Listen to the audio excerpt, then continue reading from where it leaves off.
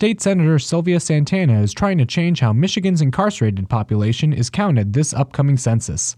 She represents Michigan's 3rd District, which includes parts of Detroit, Dearborn, and Melvindale. Santana recently introduced a bill that would alter how residency in Michigan's correctional system is reported, changing it to the person's address before they were imprisoned. Santana tells WDET's Eli Newman that, if enacted, the law would redefine Michigan's voting districts. When we have a census count every 10 years, those individuals are counted within the Department of Corrections for those numbers. But obviously, they can't vote. Those individuals are accounted for when it comes to our population numbers. And also, those individuals are considered as a part of the population for those representatives that are in those areas, whether it be a rural area or urban area, depending on where the jails reside. And so what kind of effect then does that way of counting incarcerated populations have on the general political process? We had in the past 10 years when those individuals were accounted for, the numbers were skewed about 4 to 7% for about 7 of our districts when it comes to the state legislature. I think Michigan already has some laws on the books that incarcerated populations don't count towards municipal or county districting. So what is the additional need for a bill like yours? For those individuals who are going to be released from Michigan Department of Corrections, they're obviously going to go back to their residence.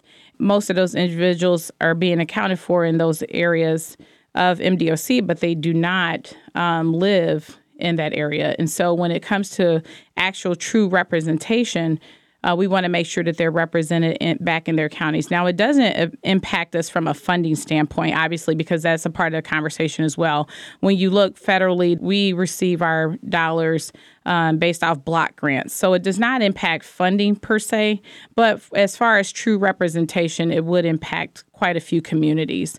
Just alone within, we just pulled some numbers recently from the Michigan Department of Corrections, and we have over 17,000 people who will be released within 0 to 5 years.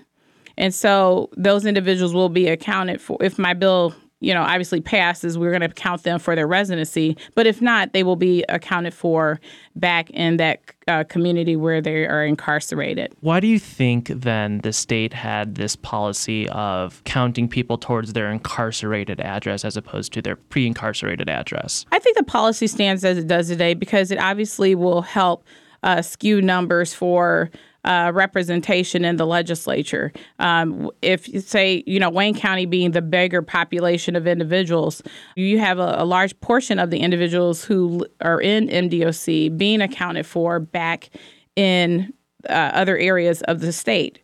But when you look at counting that population towards their residential area, that may mean that we may have more representation coming out of Wayne County per se, when it comes to our state legislature, House and Senate, as well as congressional seats. If the population is accounted for in those rural areas, then that makes a huge difference. Ultimately, what do you think the feasibility of your bill passing the Senate and the House as it stands today? Well, I definitely think that there has to be a larger conversation with our majority leader as well as our speaker on the House side, because obviously they're in districts where jail populations are accounted for their numbers for the legislature. And so I think that it will have to be a larger conversation. But at the end of the day, it's about fairness and what's right. And I think that we see a big push towards criminal justice reform, and I think this is a part of that conversation as well, the broader picture. That was State Senator Sylvia Santana. She spoke with WDET's Eli Newman about her bill to change residency reporting for Michigan's incarcerated population.